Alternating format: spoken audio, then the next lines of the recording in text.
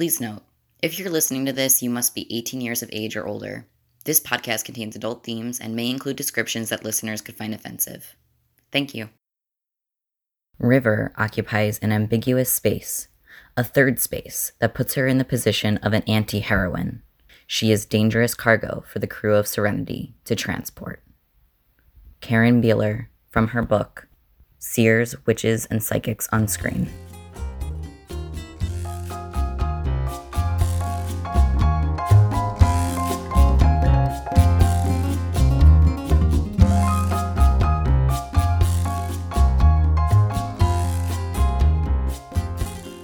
Welcome to the Kinky Nerdy Poly Podcast. This is episode 19. Howdy y'all, this is G. Just stopped my space cows from being rustled by some space cow rustlers. Just want to let you know this episode's going to contain spoilers for the first and only season of the TV show Firefly. I'm G. I'm M. And go ram it, we're going to be talking about Firefly today. So this is a topic that M chose. Indeed, I did choose Firefly, the TV show, for the topic, our nerdy topic. I'm a longtime fan of the show. I didn't watch it when it first aired, like most people, because it got canceled. But I've been a fan pretty close to the beginning. I have the full series on DVD and have watched it many times, including with the director's commentary. I believe this is the first time that M has watched it. I did try to watch it before, actually. I tried to watch it once through, and it didn't stick with me. Okay. I watched the first episode, and I think I might have gotten through, like, the second episode, a little bit of the second episode, and I was just like, this isn't really sticking. But then when you said that you really enjoyed it, and I was like, you know what? I could consider retrying that. And I'm really glad that I did, because actually on the time that we watched it, I connected with it more. And I'm glad I stuck with it a little bit longer. Okay. Of course, I also remember you being like, once you started getting into the show, you're like, oh, I can't wait to finish the season. I was like, well, finish this half a season. Yeah, it's unfortunate that it got canceled. Of course, I was used to hearing all of my friends, say they were really sad that it got canceled and that I only had half a season or whatever. And I can see now why people were really upset about that. Yeah. Did you want to give a little bit of a background just for those listeners who might not be familiar with the show as to what the general premise is? Well, before we get into that, I do want to talk about something which we'll probably touch upon in the future in other nerdy topics, or other topics just in general. And that is problematic people being involved with stuff we love. So Joss Whedon has been accused of infidelity with his wife and of gaslighting his wife, which has led to a lot of reflection on people who are fans of his work, especially since Joss Whedon promoted himself as a feminist. So I think there is a value to separating an artist from his work, or from their work. I think there's a value to separating artists from their work. Though obviously it's a case-by-case basis. There are definitely some artists who I can't separate from their work because reasons. But I especially think for something like a TV show or a movie, it's especially valuable to separate an artist from the work because it's not just one artist doing the thing. It is a lot of people poured their talent and energy into a project. Absolutely. So yeah, even though Joss Whedon might be the well-known name behind it, that doesn't mean that there aren't countless other people who actually really wanted to make this thing a reality, and therefore the whole thing can still have value. Yeah. So with that out of the way, probably not going to be the last time we'll talk about something that has problematic people involved with it, but... And even during this discussion, I will bring up some of the things that I found personally problematic about the show itself. Yeah. Let's talk about the actual show. So Firefly is a space western, so they're spaceships. They go from planet to planet, but a lot of the problems they deal with are very sort of... they're very sort of... I don't want to say low-tech problems, but very sort of like problems of basics. It's not that they're trying to like go and steal gold. It's they've salvaged food from a wrecked ship, and now they're trying to sell that food because that food is valuable. Or, they're trying to protect people from raiders. Like, the setting is space, but the setting is also about sort of trying to get people through with the basics, if that makes sense. And it sort of has that stereotypical cowboy feel, I guess, to some of it, where you can draw those Western kind of lines. Yes. The show itself, Joss Whedon said that a big inspiration for the show was the post-Civil War Reconstruction era, specifically the novel The Killer Angels, which I have not read. I have not either. But that's what Joss Whedon has said, is that was a big inspiration for the show. So, with that out of the way, for people who have not watched the show, Em, why don't you give us some of your impressions of the show? My overall impression is pretty favorable. Like I said, I'm glad that I really stuck through watching this with you. For me, my personal reading on the show is that the main character and the main premise of the story really revolves around River. And she is the sister to a doctor on the ship. She is kind of traumatized and, quote, psychotic, unquote.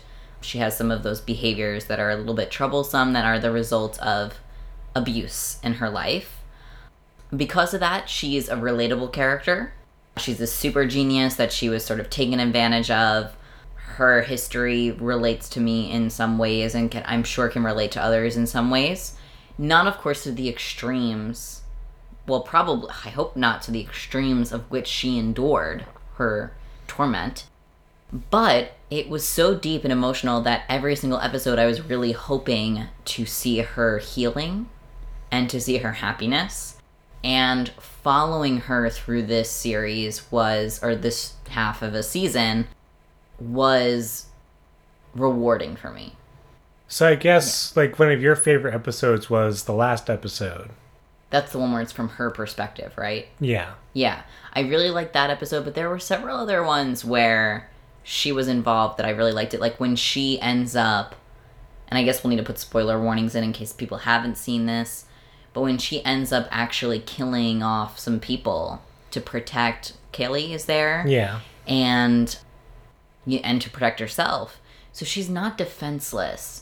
And even though she was conditioned, she was brainwashed into being sort of this killing machine by her abusers, she can now turn it into something positive and good. She can use it as a force for good, even though it scares her and it terrifies her. But at the same time, she's not weak. So I think that episode also had a strong impact on me. Okay.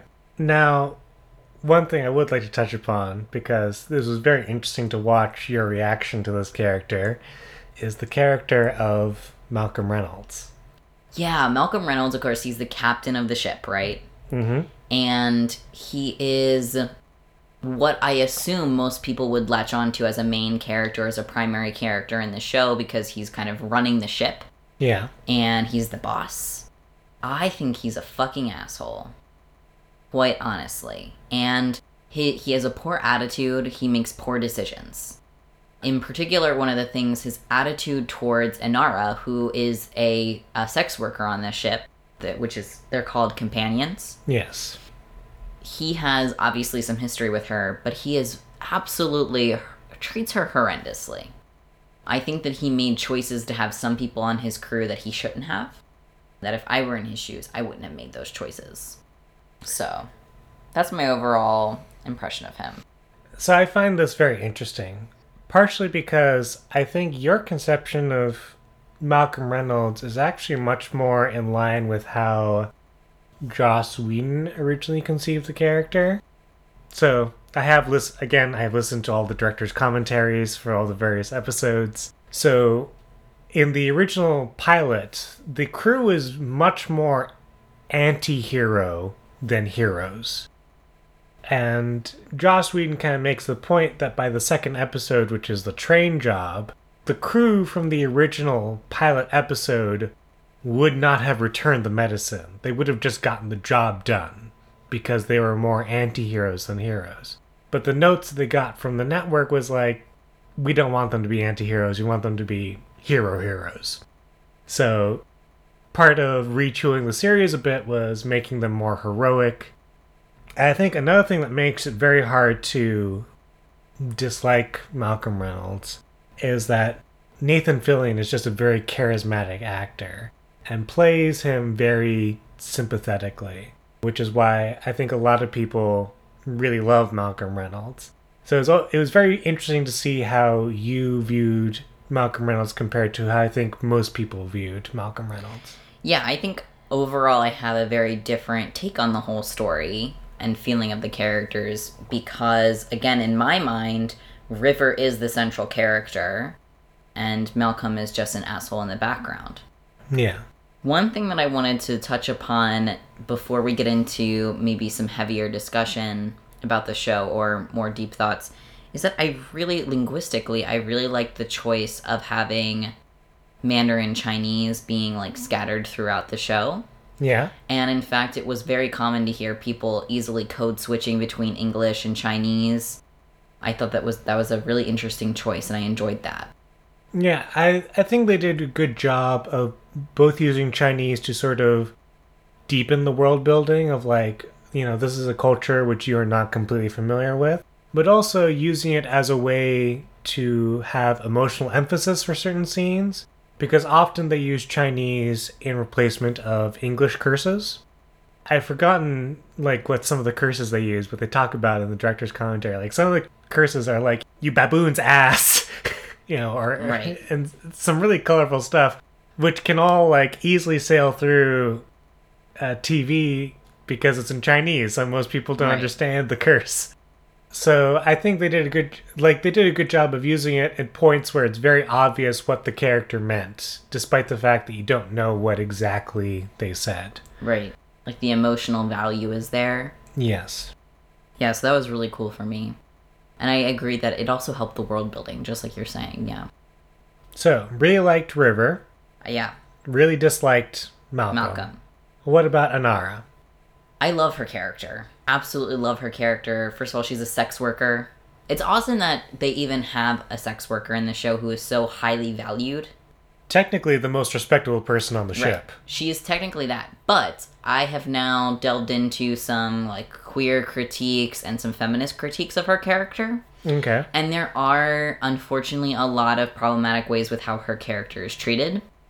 And we can link to this article in the show notes. There's a very good critique, which was written during, I guess, Bisexual Representation Week or something. And it's on a website called Bitchflix. And it talks about how, ultimately, even though we have this bisexual character, because Anara has admitted to having sexual attraction towards women and men, the overarching sexuality is heteronormative. So most of her clients are male, and even she says that. She has only one on-screen female romance. I know it's just half a season, but still, I do think, if there had been a full season or if there had been more time, they could have possibly explored her bisexuality more. It unfortunately got cut short. Yes. So that sucks, and maybe it could have been developed. But overall, there are a lot of problematic ways in which she was treated, again, by Malcolm, that actually kind of almost reinforced those traditional values. And again, just that lack of really like playing up her bisexuality in a good way.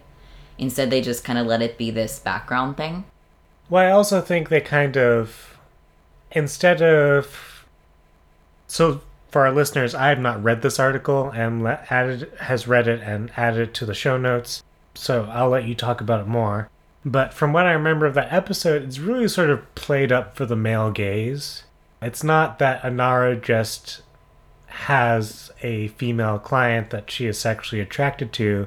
It's not every male member of the crew, but a lot of the male members of the crew sort of ogle at it and make jokes about, I'm gonna go fap to this, basically. Yeah, which admittedly is a very funny line, but, I'll be in my bunk. Yeah. I haven't really thought about it before, but I can definitely see some of the problematic aspects to it now that you mention it. Yeah, I think that's a good point that you bring up, too, about the male gaze situation, because that definitely bothered me, the fact that they were all like, oh, that's so hot. and just, like, focusing on, like, yeah, it's very objectifying in that way. Something else that's mentioned in this article that I find interesting, and also something that I read into the show personally as a queer person, was Inara and Kaylee's, like, kind of little R relationship. So they are not explicitly in any kind of relationship. They have a friendship, but there are moments where there's almost this tension that you can see between them, this romantic tension, that I feel like also could have been a little bit more explored.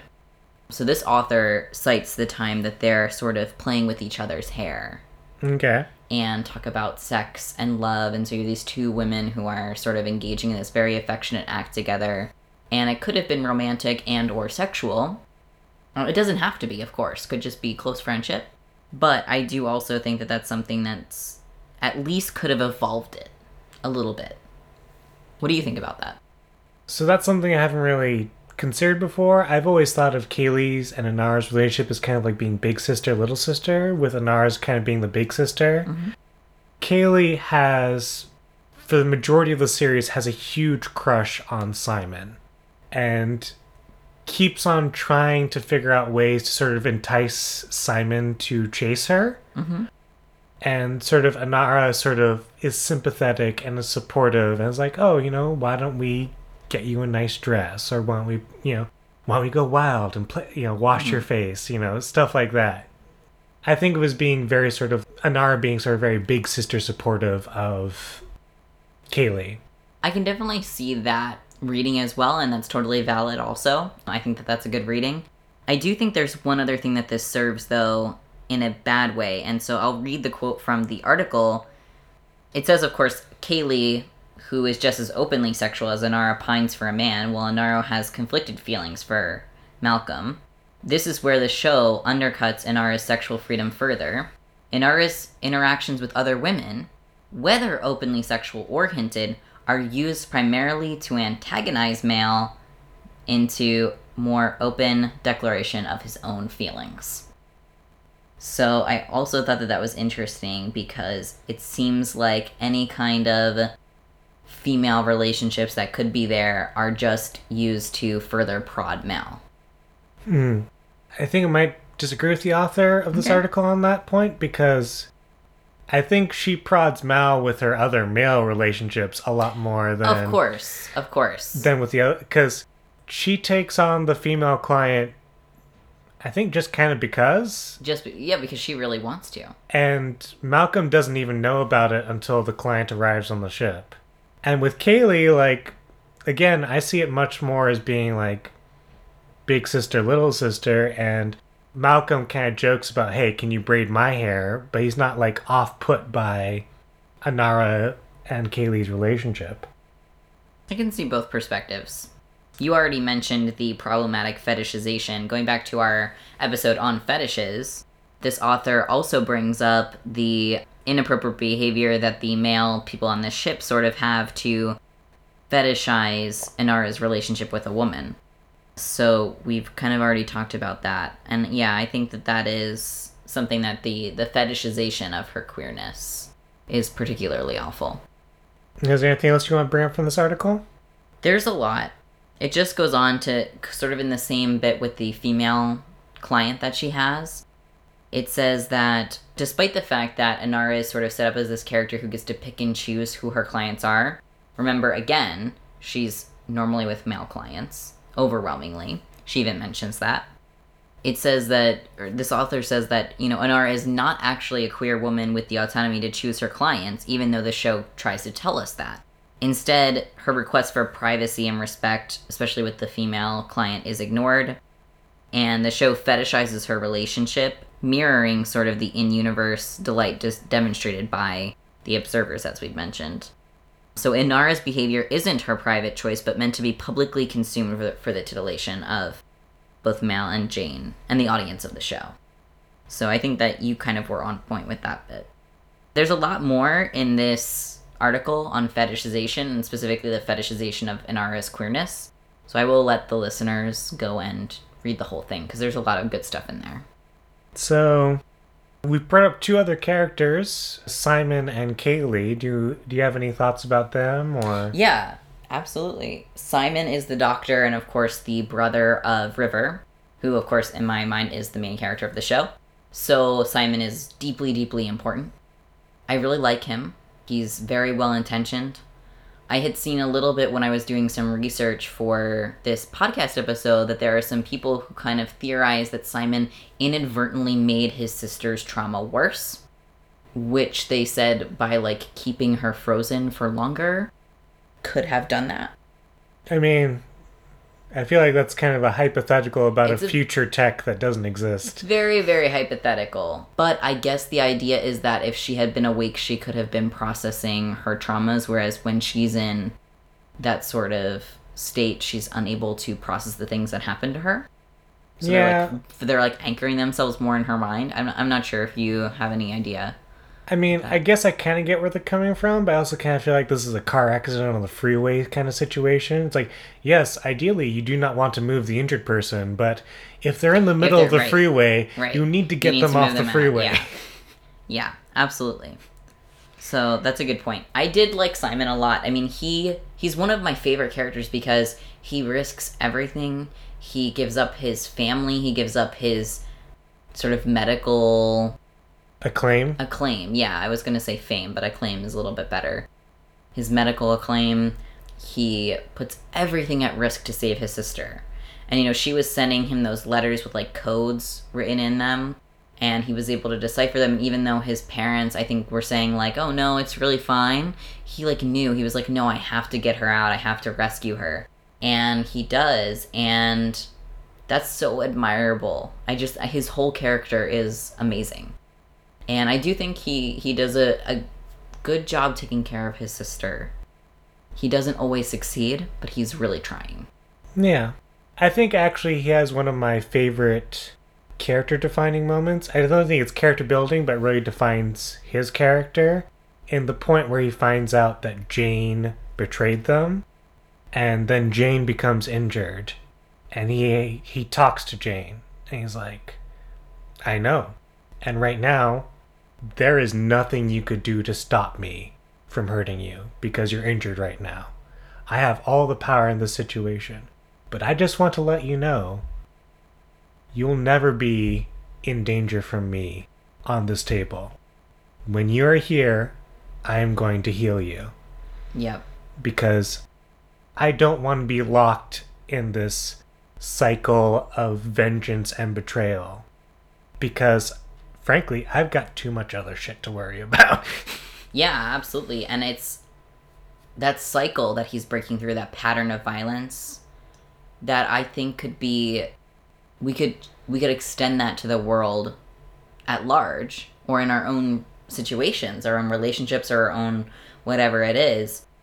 Sometimes just, like, there's this feeling right now, especially in leftist communities and in queer communities, like, we want justice, we want, And sometimes justice isn't just getting back at the person. Sometimes it's not just that, Jane betrayed them and did an awful, terrible thing, and he could have done something terrible back, but instead he chooses to, not in that, like, stereotypical rise above it kind of way, like, love conquers everything kind of thing, whatever, Yeah. But in a real way, in a way of, like, I could do some shit to you, and I'm hurting, and what you did was awful. But that's not what I'm going to choose, even though I could choose that. So I think, yeah, that's a very powerful situation for sure. It also makes me think of another character that obviously is one of my favorites. Do tell. Shepherd Book.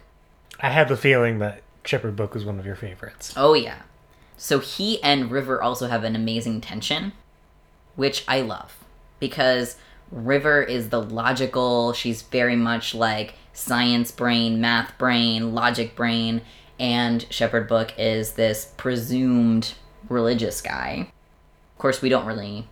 There are some questions about what he really is.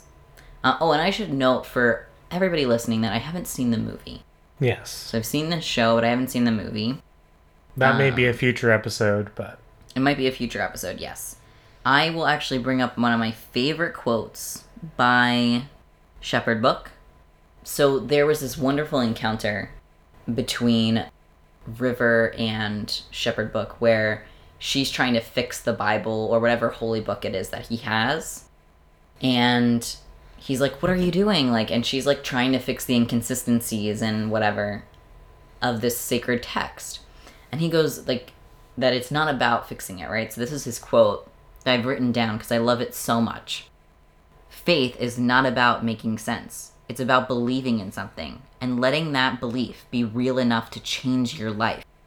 You don't fix faith, it fixes you. And as a religious person myself, that just deeply resonated with me. So his character is relatable on a religious and spiritual level, even though apparently he's not actually... Well, I mean, all sorts of people become religious later in life. But I suspected, for a couple of reasons, why you would like Shepherd Book, is that... So there was some tension behind the scenes between how the actor was playing Shepherd Book, because the actor is actually Buddhist. I didn't know that. So he was kind of playing his character more as a Buddhist, and the directors kept on trying to push him more towards being like a Catholic or a Christian Interesting. Preacher. Okay. Well, actually, I think he did a great job of being a Christian/Catholic preacher. However, I probably could have picked up on some of those Buddhist vibes, even though I had no idea that he was Buddhist. I still think he did a fantastic job, though. Yes. Personally. I think, looking back, you can definitely see a little bit of sort of the Buddhist philosophy being... Like undertones, Yeah. Yes. You're right.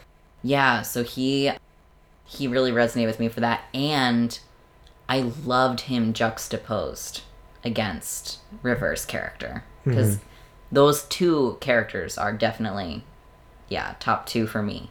Seeing them play off of each other was splendid. Right. And Shepherd also really cares for River. Yeah. And really tries to take care of her. So. And I think even River grows a fondness for him. Yeah. I mean, there's definitely a moment where she comforts him during, like... I forget which episode, but there's, like, an episode where, like... It looks like Shepherd's about to lose some faith. And, Right. But River, like, sort of comforts him because... Right. Yeah. Going back to that last episode that you had brought up where, we get to see everything from River's perspective was definitely a good episode. And I was thinking about the power of that episode too, because she sort of like pretends to be the ship. Yes. But actually, like, I didn't know that she was pretending. I mean, like, I think I could have, like, worked it out that obviously this wasn't possible in this world. She's not actually the ship, but I let myself explore that with her. And that also had a spiritual feeling to it, almost. Like, almost that she sacrificed her life and now she's part of the ship, and, the River as we knew her is dead, and I really liked that. Even though, in the end, she was, just playing this prank, essentially. Yeah. I mean, I think it's deliberate, especially if you're watching it for the first time. There's a question of, like, how far are they willing to push this sci-fi? Because so far they've been pretty grounded. There's ships, there's some laser guns, but that's kind of been it. And they kind of tease, like, what kind of powers, like, River might have. But that was, like, really sort of like, wait, how far are they actually going to go with this science fiction?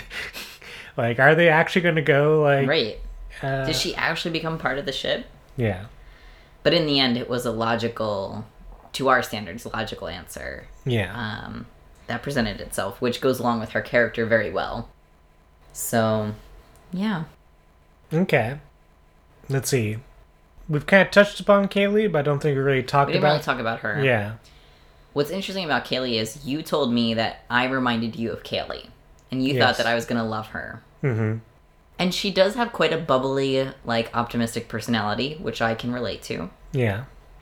She's not my top favorite, obviously. I do think she adds a little bit of that cheery optimism, though, to the crew that is so essential in, like, their... Dynamic. Yes. Yeah, I do feel like whoever you might consider to be the protagonist of the show, Kaylee is kind of the soul of the group. Everybody would go ballistic if something happened to Kaylee, which does happen a couple of times. Yep. So yeah, Kaylee is one of my favorite characters. And you do remind me a lot of Kaylee, but I can also see why River is your favorite character. I think they could have... I mean, I would have liked to have a little bit of a deeper story with Kaylee. I don't think we really get that so much. A little... Every once in a while, we do get a little bit. I actually sort of liked her exploring a romance with Simon. I thought that was well done. Obviously, we don't get to see much of it. Yeah. But I think seeing her pursue that allowed me to become a little bit more attached to her. Because it started to put her in context.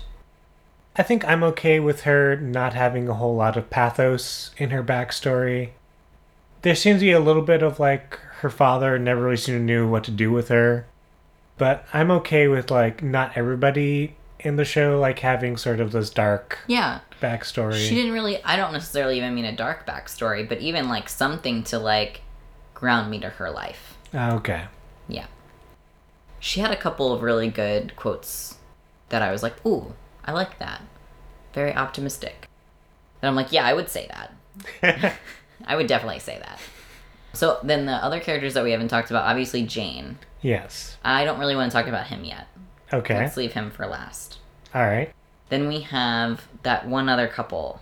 Zoe and Wash. Wash the dinosaur guy. Yes. And Zoe is basically Mal's, like, main other person, like, who he relies on. Mal. Sorry, I thought you said male for a second. I was like, male's what?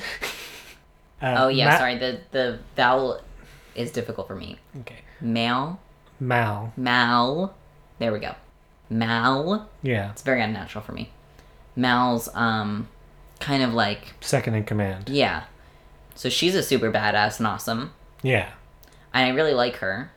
But also same kind of problem with Kaylee. I didn't feel like they fleshed her out enough. A little bit, she has that history with Mal. And she has a really great relationship with Wash that I just adore.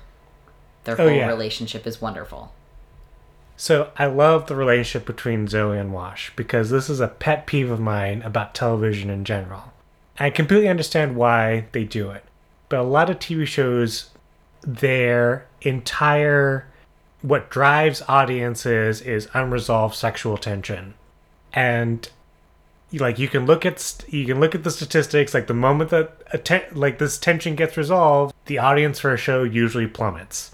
And so I love seeing like actual relationships, relatively healthy relationships, but also like going through their own difficulties. Like there are points where Wash is like, I feel kind of jealous about your relationship with Malcolm Reynolds, who is Zoe's work spouse. Yay! Yes. Get to make connections with other episodes of the podcast. Yes, the work spouse, absolutely. And that whole episode where Wash basically begs Zoe, let me go in your place, I can do it. And he goes, and it's horrendous. He can't do her job. Yeah. And he quickly realizes that. And Zoe comes basically to the rescue, gets Wash out, and leaves Malcolm, of course, because she has to choose. Yes. Which one is she going to save, Wash or Mal? But she knows Mal can handle himself. Yeah. She's like, I'm getting, my partner out of there. And that was just such a great episode. Yeah. And going through their own problems in their relationship. So I really love it when a show, like, has an actual, like, couple. Of course, at some point I'd like to have a show which shows a polyamorous relationship. Relatively healthy, functioning polyamorous relationship, but, we'll have to wait on that. Yeah. First, we're going to have all the shows about how much drama it is, and this and that, and jealousy, and jealousy happens. But, I just think if there is going to be a show in the near future, it's going to show a lot of the bad stuff. Yeah. It's going to show polyamory at its worst. So, yes, I do enjoy Zoe and Wash very much. They have a great dynamic together. Zoe, by herself, is just a badass character. Yeah. And Wash is pretty funny. And Wash is very funny. Dinosaur guy, yeah. Yeah. Some people juggle geese. We podcast, some people juggle geese. Alright, so last character, or do you want to talk about the ship? Some people consider the ship to be a character in of itself. The ship. Nope. Doesn't feel like a character to me. Alright. Then do you want to talk about the last character, Jane? Jane. Mm-hmm. Jane. Jane is the... If there is an antagonist in this show, that is not like one of the villains that's just part of like, you know, their adventures. Because there are a couple of those. Jane is like the antagonist, I think, in a lot of ways. Okay. He is sort of, you know, secretly background antagonist. Because for the most part, he just sort of like wants money. Mm-hmm. He wants the benefits of doing these jobs. He's very selfish. He's very egotistical. And he's set up that way, you know, like he's purposefully set up to be this sort of like character that is not very likable. Yeah. And that succeeds. What I find most annoying about him is his relationship to Mal, because I would not have put him on my crew ever. No matter how good he is at doing his job, the personal work that he needs to do in his life is so evident that I would be like, you're not ready for this. You need to go see a therapist and work out some of your shit first. But the problem with that is that Mal is a stupid asshole. So, I don't really think it's Jane's fault. Okay. You know, like, I think he has a lot of potential as a human being. Awesome. But he gets kind of enabled by Mal, is sort of how I feel. Also, that one weird episode where there's that town that worships him. Yeah. Janestown or something? Yeah. Janetown, is it? Janestown. Janestown. And he's worshipped, and that was weird. But that is like a trope. I mean, it's also a trope, but they're also playing off the fact that he is a hero to this town, but he is not a heroic character. And yes. Because from the town's perspective, Jane dropped a bunch of money. Right. While essentially he was their Robin Hood. Right. He stole from the rich, gave to the Right. poor. The man we call Jane. Right. There's the whole song. But that contrasts a lot with his personal character. But also, I think to a certain extent, the episode was about when people are stuck in shitty situations, they just need heroes. And Heroes are inspiring. yeah. And Jane became a hero for that. So actually, I did kind of like that episode, even though it was weird. I think we've already discussed Jane in terms of the betraying of Simon and River. And I just want to talk a little bit about the fallout from that. So, Mal does find out Yeah. about the betrayal. And Mal sort of threatens to essentially send Jane straight off the ship. Right out the airlock. Yeah. The long way down. Into space. Yes. So, you know, he's in the airlock, right? Yeah. And this is a thing. And Mal's, like, pretty convincing that he's gonna do it. Jane's begging for his life. Yeah. And Mal ultimately decides not to do it. Mm-hmm. Which, okay, fine. I agree, we shouldn't kill this guy. I'm not sure if you had to terrify him that much. It was probably effective, but I'm not sure if that was the appropriate way to go about it. Okay. What do you feel about that whole scene?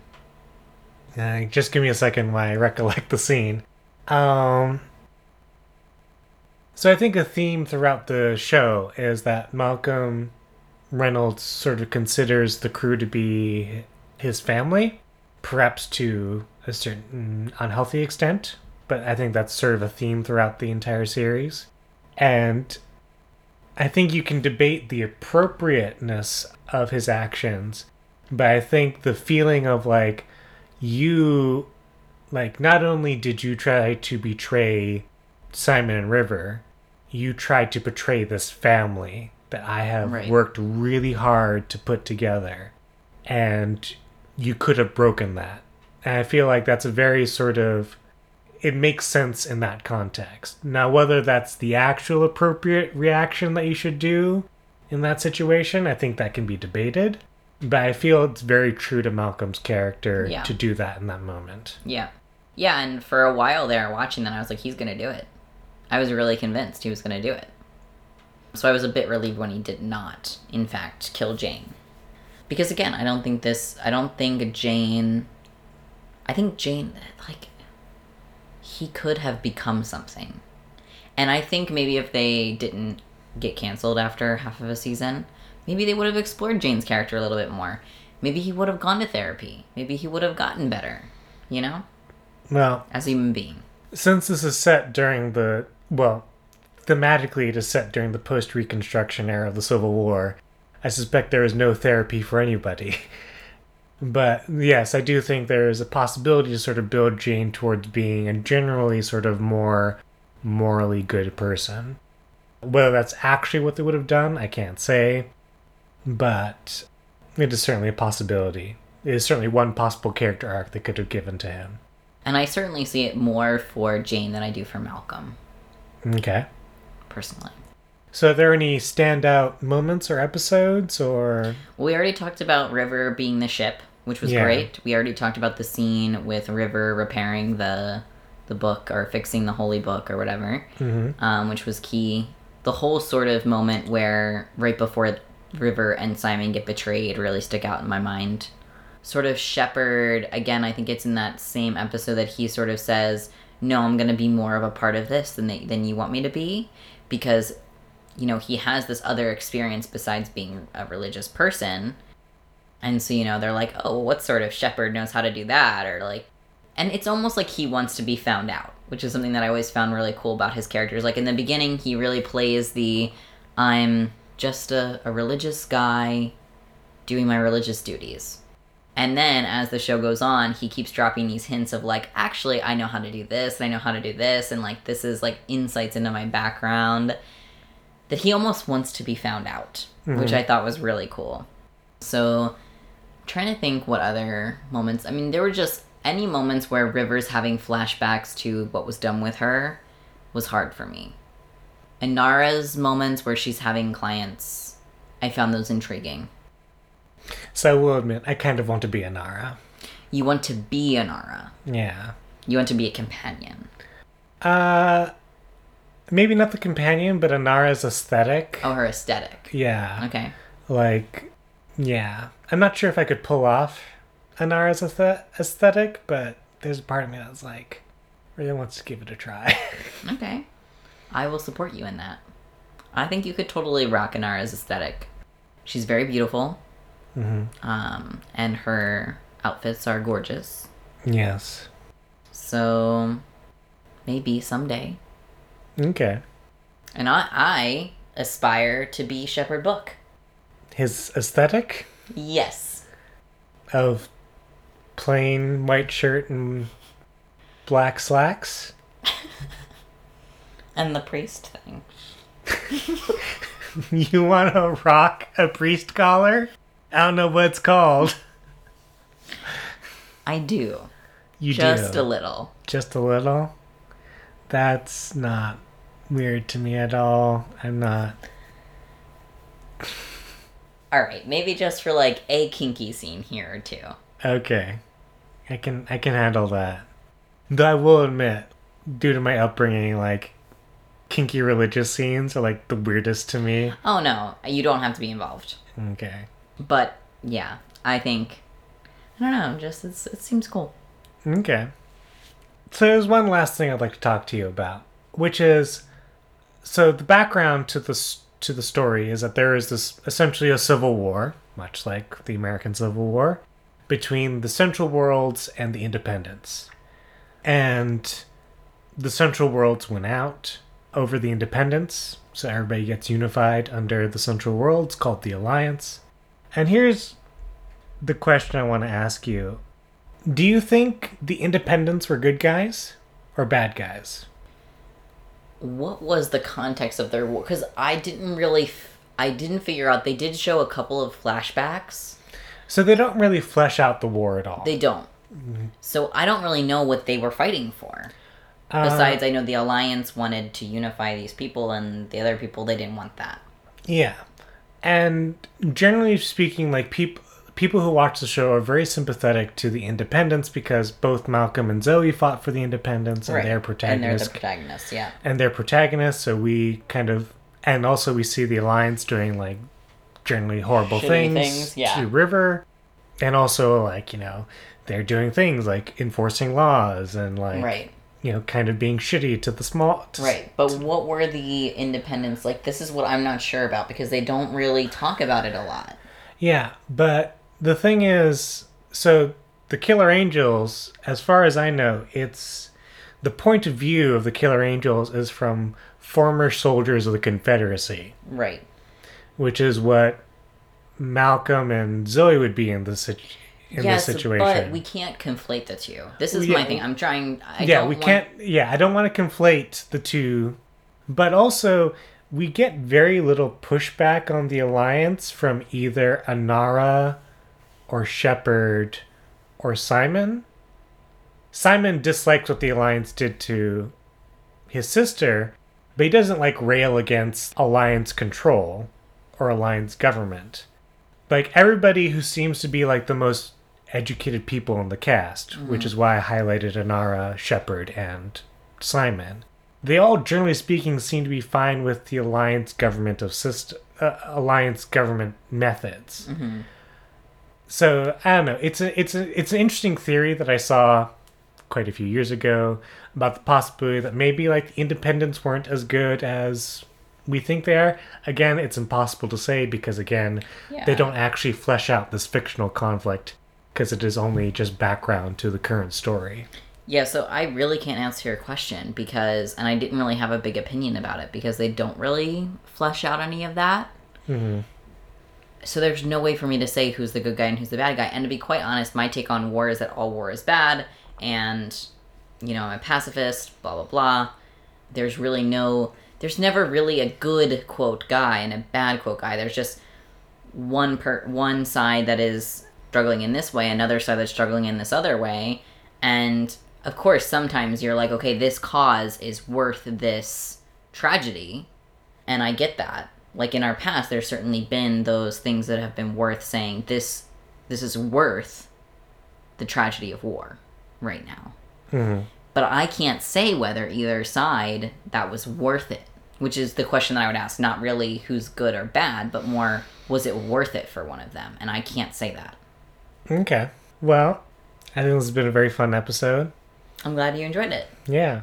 Is there anything else you want to bring up before we start heading to our shout-outs and call to actions? I don't think so. I'm looking forward to watching the movie Serenity with you. Okay.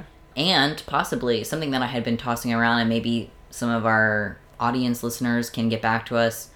Maybe we could do like a live watching of it where, you know, we watch it and I give my feedback and reactions as it goes on. And you as well, obviously. Okay. But it'll be my first time watching it, so. All right. Yeah, that definitely is something we could do, possibly, if people are interested in that.